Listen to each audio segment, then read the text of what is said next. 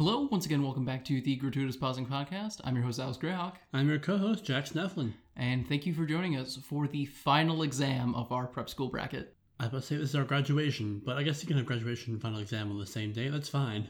I mean, in college, there's not a whole lot of time in between finals and graduation. It is weird to, have that scenario where you don't actually know if you've passed all the classes that you need, but you're still walking. Yep. It's almost as if many elements of our educational system are more performative for the parents and guardians of the students than actually, about a person's achievements and milestones. But we aren't we are talking about the problems of our educational system, although we really should do that more often. Yeah. We're talking about Dead Poets Society as well as Mona Lisa Smile. I mean, I think there's some problems for our educational system within these movies. Yes. But I have a not very smart thing to start with, though. Is Walden, the school from Dead Poets Society, meant to be like Walden from Thoreau? Like a reference like Walden, but it hurts because like Welton, like it welts? The school's not Welton, it's Welton. Yeah, like Welton. Is it like, meant to be like Walden, but like with welts, as of a person being king? Is that a stretch? I think that's a bit of a stretch, but it's not so far of a stretch that it is improbable. In the same way that I feel like J. Evans Pritchard, the name for that guy who wrote that very boring intro to that book, The Keating Hates, is probably a reference to J. Alfred Prufrock, who is the narrator of a poem about being like indecisive, which is the opposite of what Keating's all about. Mm. Speaking of that very boring intro where it asks people to rank poems on how artful versus how important they are, let's do that for these movies. Let's arbitrarily use that bad rating scale because I'm out of things to talk about. These movies do not benefit from watching them 4 times in 2 months. They do not. I mean, very few movies do. So, I think as far as cultural relevance, Dead Poets Society is definitely pretty high up there. It has been parodied numerous times. Mm-hmm. It's kind of the quintessential boarding school movie. Not even just boarding school movie, but like transformative teaching movie. Yeah.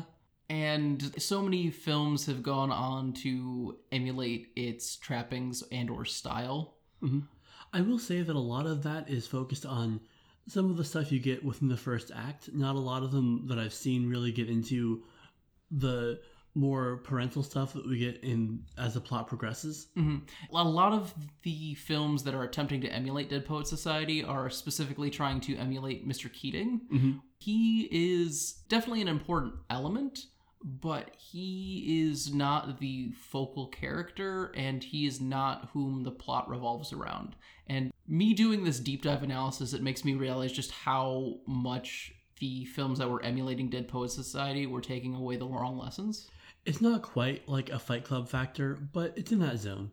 I mean, I don't think anyone who is emulating Dead Poets Society is, like, a fascist. So... Oh, no. I mean, they might, but not necessarily for that reason. Yes. Yeah.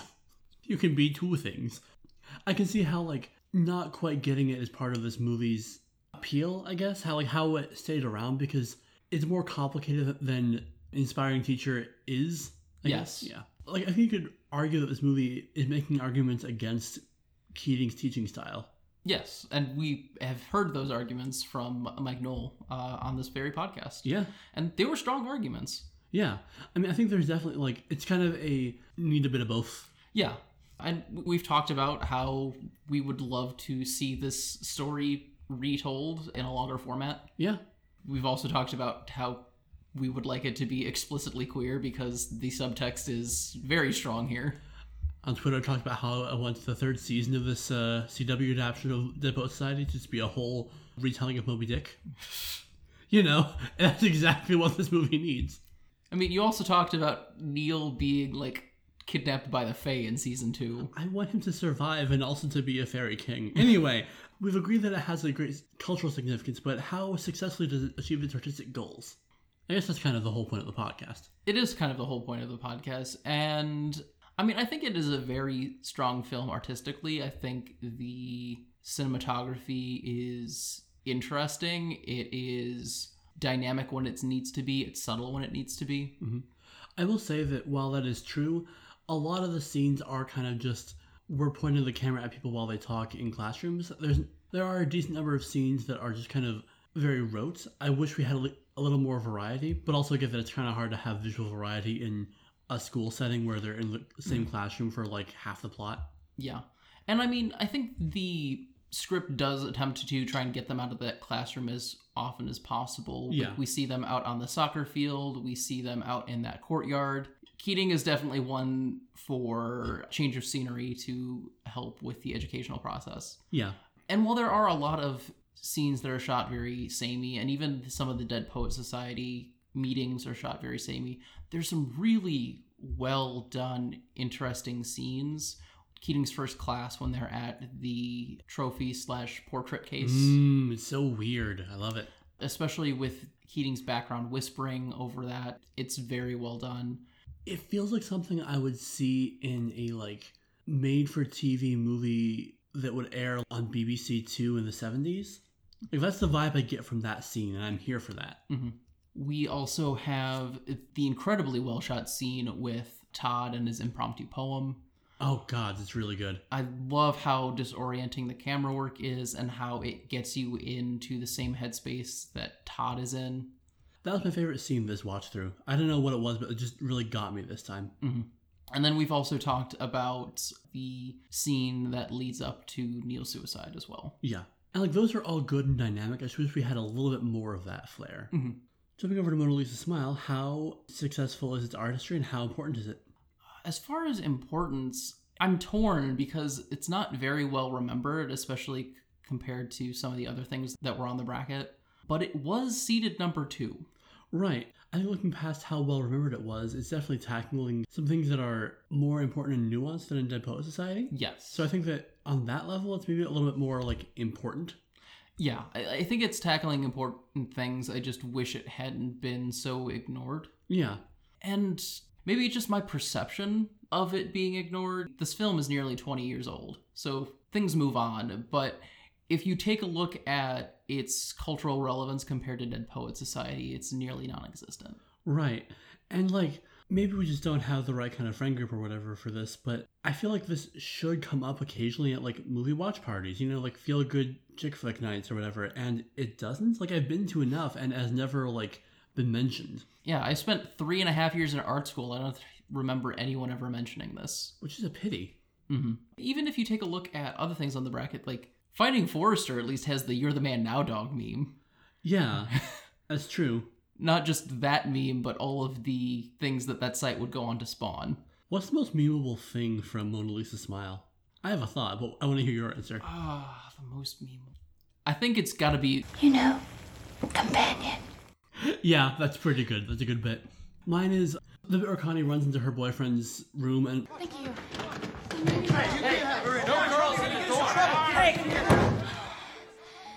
He just slams the door in their faces. I feel like you could really easily capture that for different things. Yes, that is also a very great moment. Honestly, there needs to be more Connie stands in the world. Mm-hmm. My parents say my future is right on the horizon. Tell them that the horizon is an imaginary line that recedes as you approach it.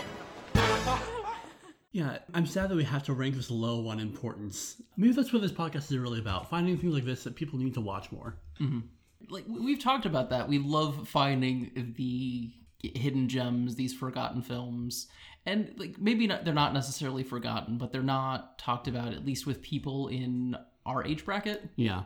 How about artistry? How successful is it in artistically rendering its goals? I think it does a fantastic job juggling its ensemble cast. And I think that's one of the film's strongest points is all of these characters feel incredibly well fleshed out and complex. When the screen time is divided, honestly, fairly unequally. We get a lot of time with Catherine. And I'm not necessarily saying that that's a bad thing. Mm-hmm. She's our point of view character. She's important. She's like a very compelling character, very well acted. And then we get Betty and Joan are probably like tied for about second place as far as spotlight time. I was going to say probably Betty, Joan, and Giselle. Giselle has like a lot of one-liners, but as far as her own plots and things going on, we don't get a lot of that. You're right. A lot of her stuff is in other scenes being sad about not dating the worst man. There's that, or like her kind of sniping at Betty, or later on being supportive for Betty. Yeah. Yeah, I think there's probably more Connie scenes than there are just straight Giselle scenes. Yeah. Giselle is not a dynamic character in this film, and I'm fine with that. Mm-hmm. She's still a great character, and I think when her pauses come around, Best Supporting Actress for Maggie Gyllenhaal. For sure. Very strong contender. As far as camera work, I think it's more subtle here than in Dead Poet Society. I still think there are some really great scenes. We've talked about a lot of the classroom scenes. Can't get enough of them. Mm-hmm. Which is interesting because it's the exact opposite in Dead Poet Society, where a lot of the classroom scenes, barring Todd's poem, are very bland. All of the scenes in the classroom are very interesting. I think part of that is that the classroom from Dead Poet Society is just like a rectangle and chairs, and there's not a lot that's done or can be done to really change that up, much as they try, like the standing on the desks, Keating walking around and all that jazz. Whereas in Mona Lisa Smile, we get this very vertical classroom. We have the projector, we have the stage set up. There's just a lot more room to create interesting angles and scenes and lighting competition that we really don't have in Dead Poets. Mm-hmm. And like a lot of the other scenes are maybe not very dynamic visually, but they have enough variation that helps. Mm-hmm. Although I noticed there are some outdoor scenes that seem a little bit washed out. It makes me wonder if like they didn't quite have the settings right on their camera to get all the color depth and information there. Mm-hmm. It's not a big deal. It's not like it doesn't ruin the movie or anything. It's just enough that I think that you could probably do a remaster of this to clean that up a little bit. Mm-hmm. Part of that may be due to a trend in film at the time. So in 2000, Oh Brother, Where Art Thou came out, and it was shot on film, but the whole film was digitally retouched to get the colors that the Coen brothers wanted, and that became kind of Hollywood standard very quickly. Sure. And so that may be one of the reasons some of the outdoor scenes look odd. I can see that. This movie does generally have a fairly muted color tone. I can imagine a broad strokes approach to the color grading to make it all kind of these pleasant pastels, unless it looks seeing color for not that. Yeah.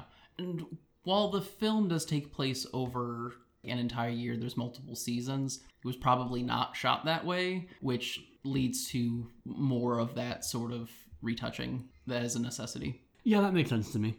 That isn't necessarily to like completely excuse it. It's just that this is a likely scenario for why it is the way that it is. Unfortunately, we don't have a whole lot of information about the production of this film. Yeah. I'm sure it's out there somewhere, maybe. But we don't have it in front of us. Mm-hmm. So, shockingly, J. Evans Pritchard's method didn't really help us come to a conclusive answer about which is the better film, so... Shocking. Yeah. One thing I do want to say, little notes. We talked about how these are both very white movies. I will say, I noticed there is a single black lady in the class from Mona Lisa Smile. Just in the background there, she has no lines. And her existence there is somewhat questionable. I don't think desegregation had happened yet. I couldn't find any specifics for Wellesley College, but we were about a decade early for desegregation in Massachusetts.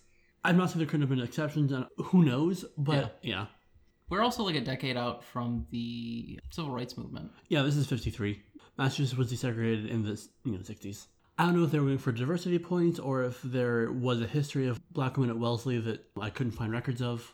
Cool, if so. Yeah, it could also just be that they needed extras and there was no reason not to, and very few people would have noticed a black secondary character just walking around. Sure, but she's not really a secondary character. She doesn't have lines. Like, it made me more annoyed than pleased because she's there, but we don't get any window into the experience of being the only black girl in this school, which I think that might have been interesting. Do you also have to issue a correction? Kristen Ritter does have one line in the film. I think she has two. She has one during the first class when they're talking about, I think, a Minoan sculpture, and she's the one to answer it. So we get a close-up of her face and her talking. Yeah, she has two lines in that scene. No. And You know that. Must stay in Schwepper.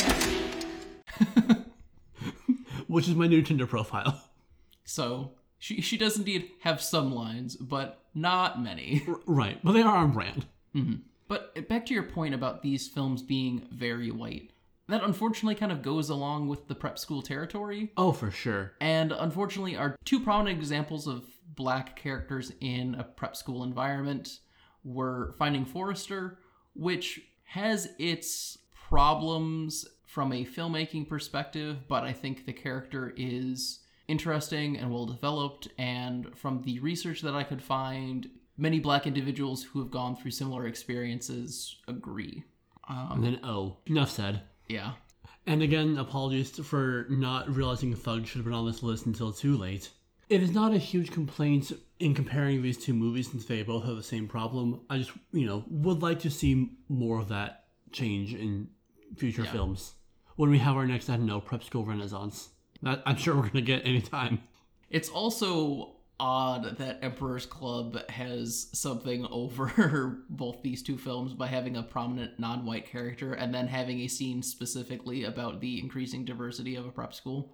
You're not wrong. Okay, so this is going to get weird, but I've been sick for the last week, so I was on a decent number of pain meds when I was watching Dead Poet Society this time around. I kind of fell asleep and just had a dream about present-day Welton having women there, and I hope that happened. I hope my dream was prophetic of this alternate timeline in which this movie exists. I know, I think it'd be nice if Nwanda got his way, Mr. Nolan, it's for you. It's God. He says we should have girls at Welton. So another comparison factor, both of these movies start with a school ritual that we can presume happens every time round. Mm-hmm. So which do you think is the better ritual? Not in the way that it's shot, but in the effect it has on the ritual participants. The knocking at the door of every woman, or the passing of the flame of knowledge by lighting the candle? Let's get liturgical. I think that's a interesting question. I definitely think that Mona Lisa's Smile asks for more direct participation from the students as opposed to the administrators and teachers. Mm-hmm. And I think having roles and feeling part of it as a full participant as opposed to being present at this event is a important part of ritual. I agree, although on the flip side, it has this message that education is a thing that is held within, and the people who have control of the space get to say if you do or do not get to come into that space. You have to give you permission. Whereas the flame of knowledge, anybody can pass on to anybody else. That's very true. I think that you're right about the participatory nature making it way more impactful. People are probably going to remember that a lot more than just lighting the candle to the person next to them during the Borg opening speeches. Mm-hmm. To be fair, we're also dealing with gendered rituals. True. And for a significant portion of human history, learning was specifically barred to women. And act of having to demand permission? Not necessarily demand permission, but the act of having to break down a barrier, I think can definitely be empowering for many women who this may be the first woman in their family to go to post-secondary school. That's fair. And a part of ritual theory that is often overlooked is the importance of reminding participants that they are enshrined in an ongoing tradition that kind of takes them out of linear time and into a circular mythic time. Mm-hmm. I don't think that we can specifically dismiss Wellesley's ritual as gatekeepy. I do think we have to take it in the context of these are both gendered rituals. Mm-hmm. And I think that while we have a somewhat negative opinion of the faculty, staff, administration of Wellesley just because of the storyline of the film, I think that were they presented in a better light, we would probably be more hype about this because they're welcoming these women into this space. Yeah. I also think of the two school administrations that Wellesley has a better one compared to Welton. That's true. I will also say that the passing of the flame of knowledge, fire is an inherently changing, evolving, and somewhat destructive thing, whereas Welton is all about tradition and refusal to change, so it feels like an unapt metaphor for the knowledge they want to pass on. Mm-hmm. For the ritual at Wellesley, it's less about the actual knowledge that they are imparting and more about the opportunity. Yes, that makes sense to me. I think that's why the two are so very different, is because they're starting from very different points. But also that applies to a lot of the rest of the film. Dead Poet Society is more about taking the opportunity to learn and being careful with what opportunities you embrace or throw away, whereas Mona Lisa's Smile, it seems actually more invested in the act of learning and who gets to learn things. And, who we regard as experts, how do we trust them? How do you think for yourself and not just parrot back what was taught to you? Mm-hmm. I do think both of these films are attempting to instill to a certain extent a amount of critical thinking both in the students as well as in the audience. And I appreciate that, and I think that's one of the reasons that they've been so interesting to talk about on the podcast, is because us analyzing these films is all about critical thinking. Right. And while they definitely have kind of surface level things they want you to learn that are very like hammered home, the underlying stuff and how valid those things that they're trying to hammer home are is definitely worth talking about. And I think it's definitely a healthy process for anybody trying to learn or trying to learn about learning. And isn't the point of the prep school bracket to be a bit educational? I mean, I hope most of the podcast is at least a little bit educational. That's fair. I loathe the term, but I do hope that we are edutainment. I love that term, actually. But then again, I grew up on PBS. I was talking to people at work about how I grew up on PBS and then sneaking raunchy British comedies from the 70s that my parents didn't know about. Those are the two pillars of young Jackson's media consumption. That's why I'm like this. It definitely is why you're like this. Whereas me, I was given near unfettered access to cable television. And that's why you're like that. And that's how this podcast happened, honestly. Yes. Maybe it's because we watched these so many times, I found myself going, I don't care about this scene in both of these movies. For Dead Poets, it was some of the classes, like, we get, I don't know, a good half dozen is like Keating teaching by being wacky scenes, and some of them I was just like, on. Him doing Marlon Brando Shakespeare, which is fun, but also like, the walking around the courtyard scenes, anything where Knocked Over Street is the protagonist, I just like skipped. See, I am much more interested in the courtyard scene than I am in kicking the soccer balls. I think that there is more of interest going on there, especially with Nuwanda refusing to walk and getting at that point. That's true. It's not that it's a bad scene, it's just that I've seen it enough times that I feel like I've gotten what I need from it right now. Yeah, like there are some scenes that are, I don't want to say shallow, but they have a pretty low conceptual ceiling. Like there's not lots to get. And once you get there, the scene doesn't hold a lot of value to you. Sure, yeah, that makes sense. But I think there's also an element of the educational process. Sometimes you have a class that's sort of the foundation of the next part of the learning process, like learning the basics of an algebra thing before you get into like the more complex nitty-gritty. Yeah, and as someone who was often described as a gifted student, there were plenty of times where I was just very bored in class. I'm like, yes, I get this. Can we please move on? Or like reading some Kipling in my post-colonial literature class because we needed to see what we were post-colonialing. Kim is a very slow book, and I understand why you read it, but I was like, no, get to the mantle of Sherlock Holmes. And then in Mona Lisa Smile, a lot of the scenes I didn't care about were the Bill Dunbar scenes. And unfortunately, a lot of like Giselle moments are cut because I'm like, I don't want them to date this shitty man. They could all be doing better. I've talked about my distaste for Bill. I don't think it's like a bad writing that Catherine gets involved with him. It's just very frustrating to watch because we all know it's going to end in tears. Right.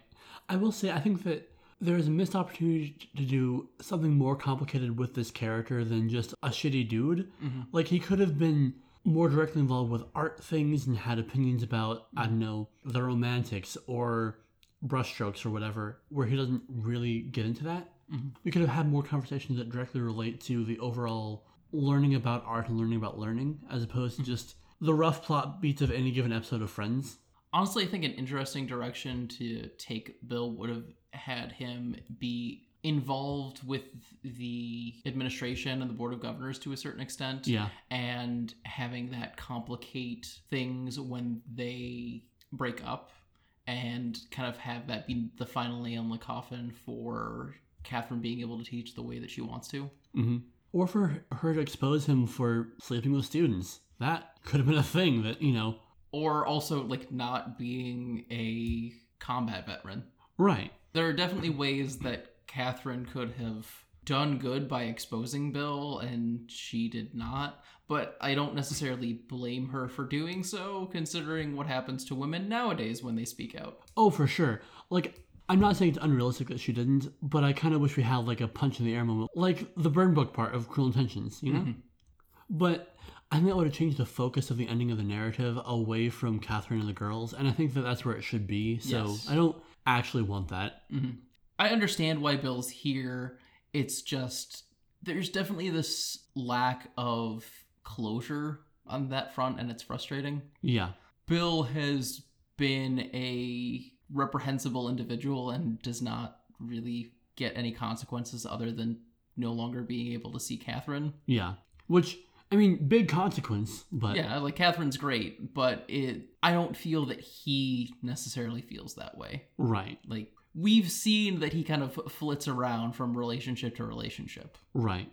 There will be other people, and now that she's gone, he's free to pursue any student he wants. So, who's worse, Bill Dunbar or Knox Overstreet?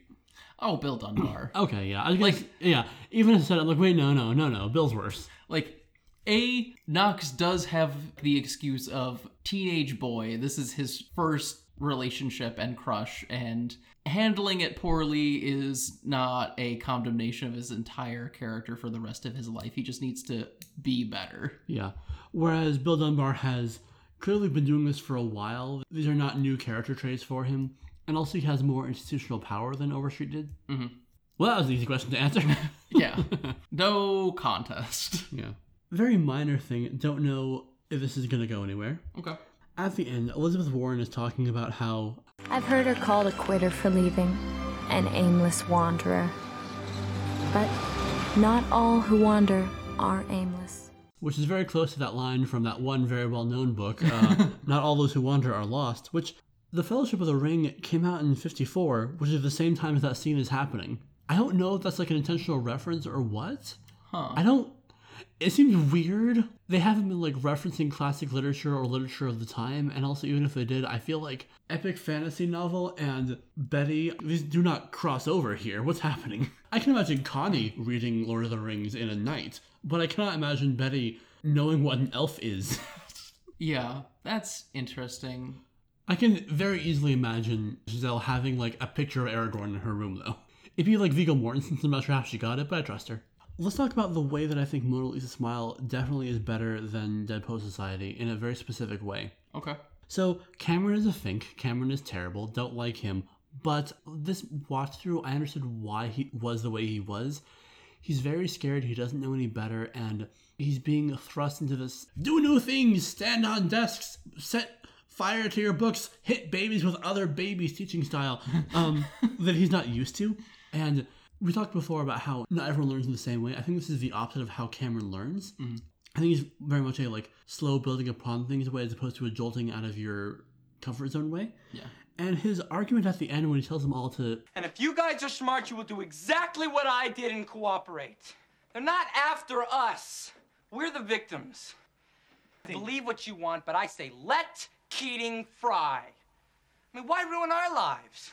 It seems like he's scared for himself, but also he doesn't want his friends to suffer for this thing that he sees a way out for them. Mm-hmm. And even though they're not always great friends to him, because he's, not that great of a person, I get it. Mm-hmm. I can see how he's trying to do what he thinks is the right thing for the people he cares about. Mm-hmm. And I have a tiny bit of sympathy for him, but I think the movie doesn't. Whereas in Mona Lisa Smile, Betty is a shitlord for the whole movie. Like, she's very much the Catherine from Cruel Intentions for a lot of this, with like less of the, a less ruthless Catherine. Yes. But at the end, all this horrible stuff has happened to her, and they'll give her the support that she needs to break through some of this programming and become a less terrible person. And I think that offering people who are in this horrible toxic mindset that we see from the parents in Dead Poet Society and in Mona Lisa Smile and some of the students, offering them a way out is healthier than just saying, they're fuckers. They get fucked. Fuck them. Like, and it's also interesting because Cameron is definitely little C conservative. Betty is big C conservative.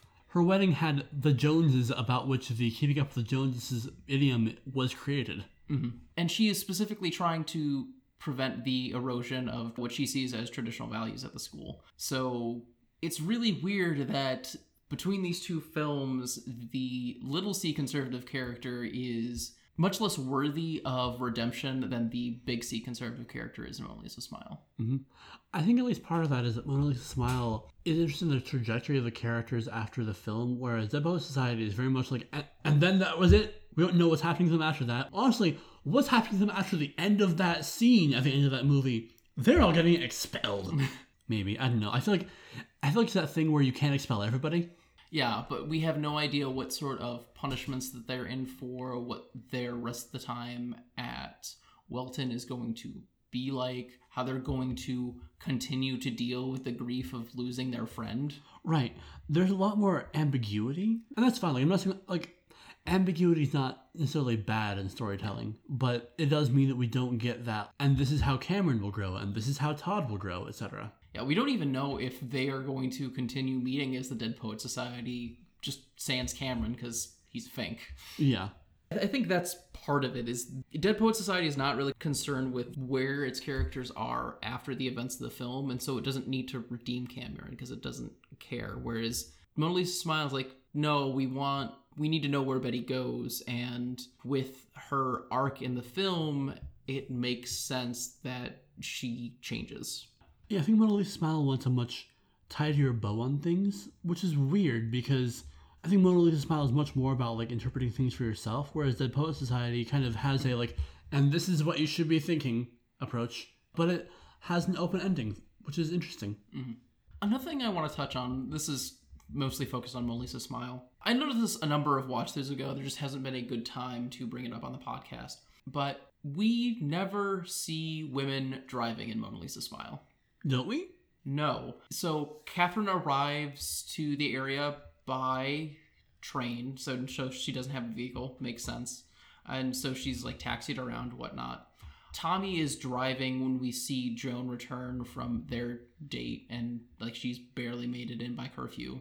Catherine is again taking a taxi out of the city towards the airport at the end of the film. And there are a few other scenes where we see people like driving around and whatnot, but it's never a woman. Huh, interesting. And I'm not sure whether that was historically accurate, if it was specifically chosen to make the environment feel more oppressive to women, or whether it's maybe a class thing where, you know, these are all women who are enrolled in a prestigious university. There's definitely this sense that they are of the upper classes, and the upper classes tend not to do menial tasks like driving themselves around. I can imagine a lesser movie having it be like, ooh, she drives thing that like Catherine would show up driving her own car and everybody's like scandalized by that, and there would be a scene where she teaches Joan how to drive or whatever, or like a comedy scene of Connie not really getting how stick shifts work. I mean, I was more thinking like I want the cut scenes where Giselle's riding a motorcycle, because that definitely seems like Giselle. Oh, that is a 100% Giselle thing. Wow, now I'm sad I don't have that. Thanks for that. You're welcome. Yeah, that is a good notice. I hadn't picked up on that. I think that's an interesting bit of filmmaking that I think is a little bit more ambiguous, and I'm into trying to figure out why it's like that. Yeah, and I like that there are multiple explanations for why it's the case, whether they were going for historic accuracy or whether it's a interesting anachronism that is specifically designed to give the audience a feel for the setting of the film, or whether it has nothing to do with oppressing women necessarily and it's more of a class thing. Or like, we don't get many scenes with cars, so it makes sense that none of our main characters are driving them to a certain extent. Sure. It's just because of the gender politics of this film, it is very easy for me to make that leap. We see a few people driving, none of them are women. If it was a particular intentional choice to make it a thing, it doesn't really come up. The film doesn't focus on it. And there might be like a cut scene or like a few cut scenes where that was kind of a minor running theme they decided to remove for time, which makes sense. It's not vital to the plot, but it doesn't seem like it's commented on enough for me to believe that in the film as it stands, it was like an important decision. But I mean, maybe it was just a sort of subtle thing that we didn't notice because there's like other stuff that women were not doing that we didn't pick up on. I will say, I know enough friends who work in like social work and related fields who will talk to old women whose husbands have died, and they're like, I don't know how to get around anymore. I never learned how to drive. My husband just took me everywhere. And it's wild to me that we are still living in a time where that's still kind of a thing. I mean, let's see. This is 53, so that was roughly 70 years ago. Yeah. One tiny thing. I like that Keating's whole first thing is about like, gather ye rosebuds while ye may. And then a lot of the fairies have rosebuds in their costumes in Midsummer. Mm-hmm. That was a good little bookend thing. Even if you complained about those costumes last episode. I did. They're bad costumes, but they did a good thing with them. Anyway, let's get into our alignment charts. Where do we want to start? Well, first we should probably do pretentious school name. Oh, yeah. I mean, Welton, we've already established is, maybe not that impressive, although it might be named after Walden. There's Welton and there's Wellesley. They are incredibly similar, which is funny since these two films are also incredibly similar. Hogwarts School for Welton and Wellesley. And now I'm thinking about Clorthos. Hogwarts and Clorthos, Clorthos and Hogwarts. They go hand in hand. The best top 2 wizarding schools there are. It's a Key and Peele skit about a inner city wizarding school. Yes, I've seen that. It's very good. I'm gonna stick to my guns and say that Welton is a Walden reference, which is incredibly pretentious. So, I mean, if we are going that route, I would agree with you, but we also do have Wellesley, which is a actual real place. Right, but is it pretentious to exist? I do think it is slightly pretentious for the filmmakers to specifically decide to use a real college where it did not necessarily need to. That's fair. I'll allow that. To give some, credence and prestige to it. That definitely feels pretentious. That's true. And because unless we've missed something, this isn't really based on, real events or people, so they could easily have had, it be Bellesley or whatever, and been fine. That's a stupid name. I'm sorry. I guess I'll agree that Wellesley's more pretentious, which makes Wellesley the most pretentious school name ever. Since we didn't do it as we did our alignment chart because it was too much work. Yeah. But speaking of that alignment chart, we have, at long last, most nerd, most prep, most goth, and most jock. Yep, this is the final round. Yeah, this is the playoffs, as it were. Let's actually start with prep this time.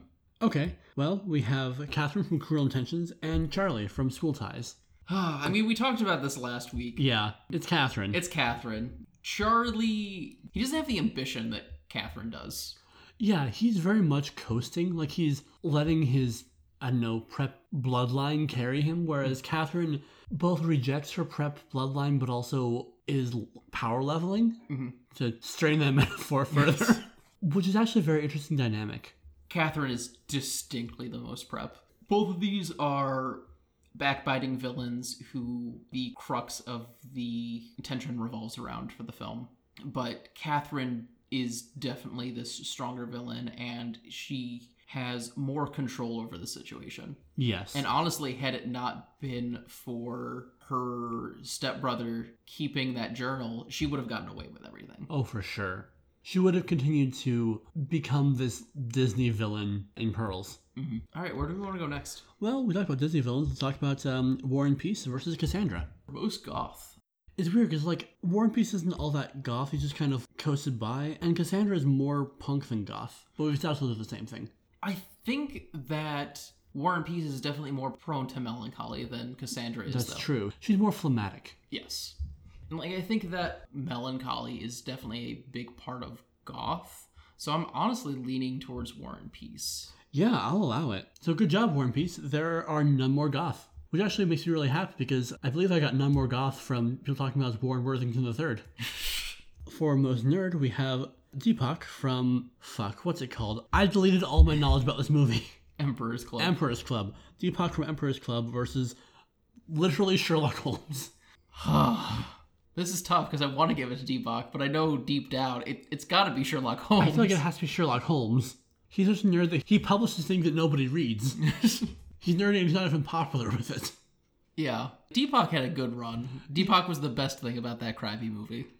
Genuinely an interesting character, and I'm sad that he doesn't get to do more things. He gets to be a character within the Dead Poet Society of the CWU.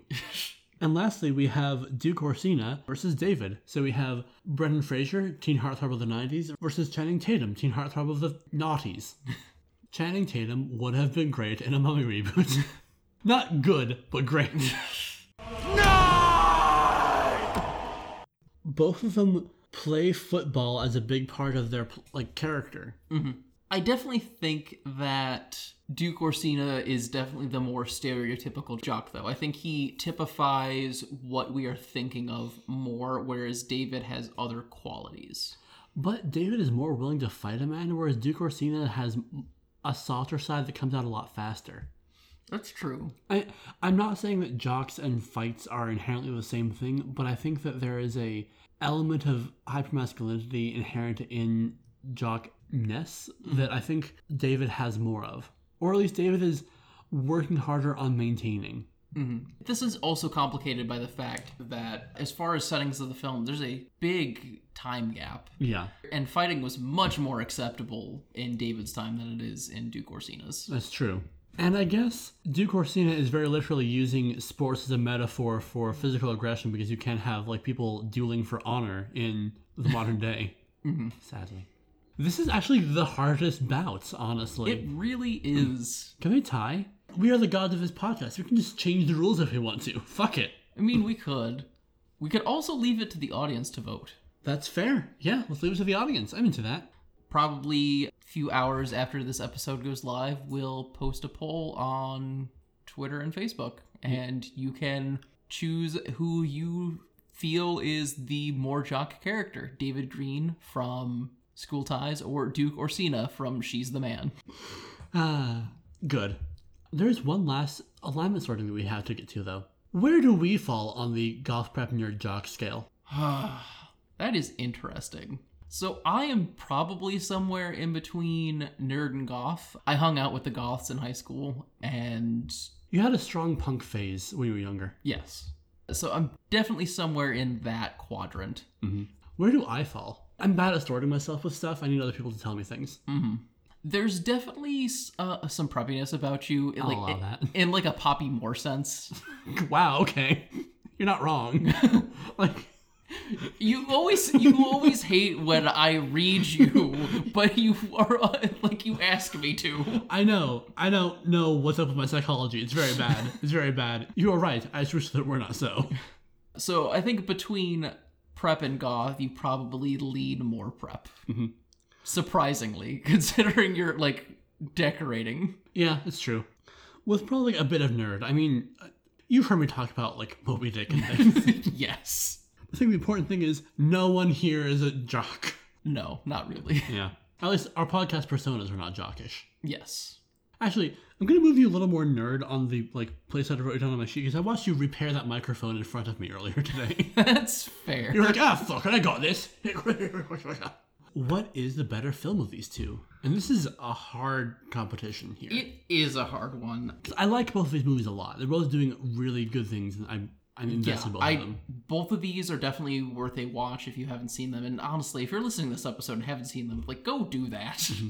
So, like, whichever we vote for, the other one shouldn't feel bad at all about, like, not winning. And I mean, we usually say that by the time we get to the finals of this. Yeah, it's like when you're watching a competition show and, like, all the chaff's eliminated and you, like, want to stop it at, like, episode 3 from the end so everybody can go home happy. Yeah, like, how everyone gets towards the end of a series of The Great British Bake Off. Exactly. I talked before about how the mercy for Betty was really important to me as part of Mona Lisa's Smile, and I think that's why I'm going to give it my vote. I honestly agree. I think that Mona Lisa Smile's strong ensemble cast, the willingness to give Betty redemption, and just having more complexity in what it's trying to do push it above Dead Poets Society for me. I think a lot of the reason that Dead Poets Society is so well remembered is in part due to Robin Williams' performance, and it's a great performance. Oh, yeah. I can't believe that Robin Williams made a thing good. But I do think that were it not for his performance, the film would not be as well remembered as it is. Mm-hmm. Even though it is very good. Yeah, and even though a lot of the younger actors are doing a great job. Mm-hmm. Whereas Mona Lisa's Smile, I think, has a lot of that going for it, and it has just a tiny bit more heart. So, congrats, Mona Lisa's Smile. You get to be hung up in the Hall of Fame, and Dead Poets Society has to conclude that last meeting. I was going to say Carpe Diem another day. Carpe see you later. That doesn't work at all. No. Where is Mike Knoll for the great Carpe Diem puns? Well, releasing new episodes of The Equalizers again. Yeah, congrats, y'all. If you want to go listen to Dude, Where's My Car or Assassin's Creed Black Flag, you can go do that at The Equalizers. As much as I love the name Dude, Where's My Car, I believe the episode's true title is Bandershippy. It is, sorry. But that gives you no context for what you're about to get involved in. Especially if you, like me, have not seen Dude, Where's My Car? I recommend it, but with lots of alcohol. Well, luckily I'm still sick, and therefore shouldn't have any alcohol because it weakens your immune system, so I guess I can't watch it. Oh no, what a pity. I also can't recommend the Assassin's Creed movie. Yikes. Games are pretty good, though. Oh yeah, the games are wonderful. Yeah. Fantastic series. Mm-hmm. This is a tangent. It is. And we are almost done with the prep school bracket. This is the final episode, but we do have a couple extracurriculars. Mm-hmm. Specifically, as we've mentioned before, a 2-part episode on all 8 Harry Potter films. Which we have recorded half of. Wow, oh boy, there's so much movie. Yes. If you want to do a rewatch, now's a great time. You're all quarantined anyway. Go watch movies about living in a closet. Cupboard. Under the stairs. Yes.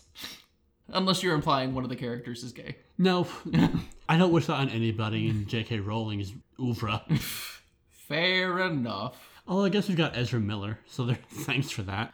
Yeah, so the first part of that should be coming out next week, followed by the week after. I do think we're probably going to take a little bit of a break afterwards.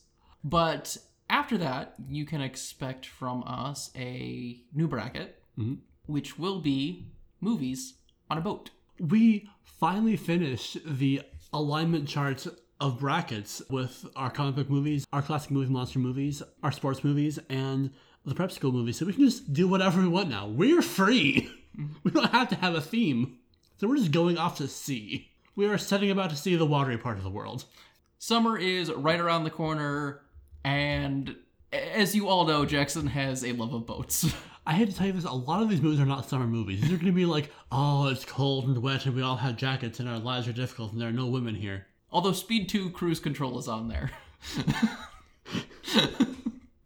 Speed 2 Cruise Control is a perfect summer movie.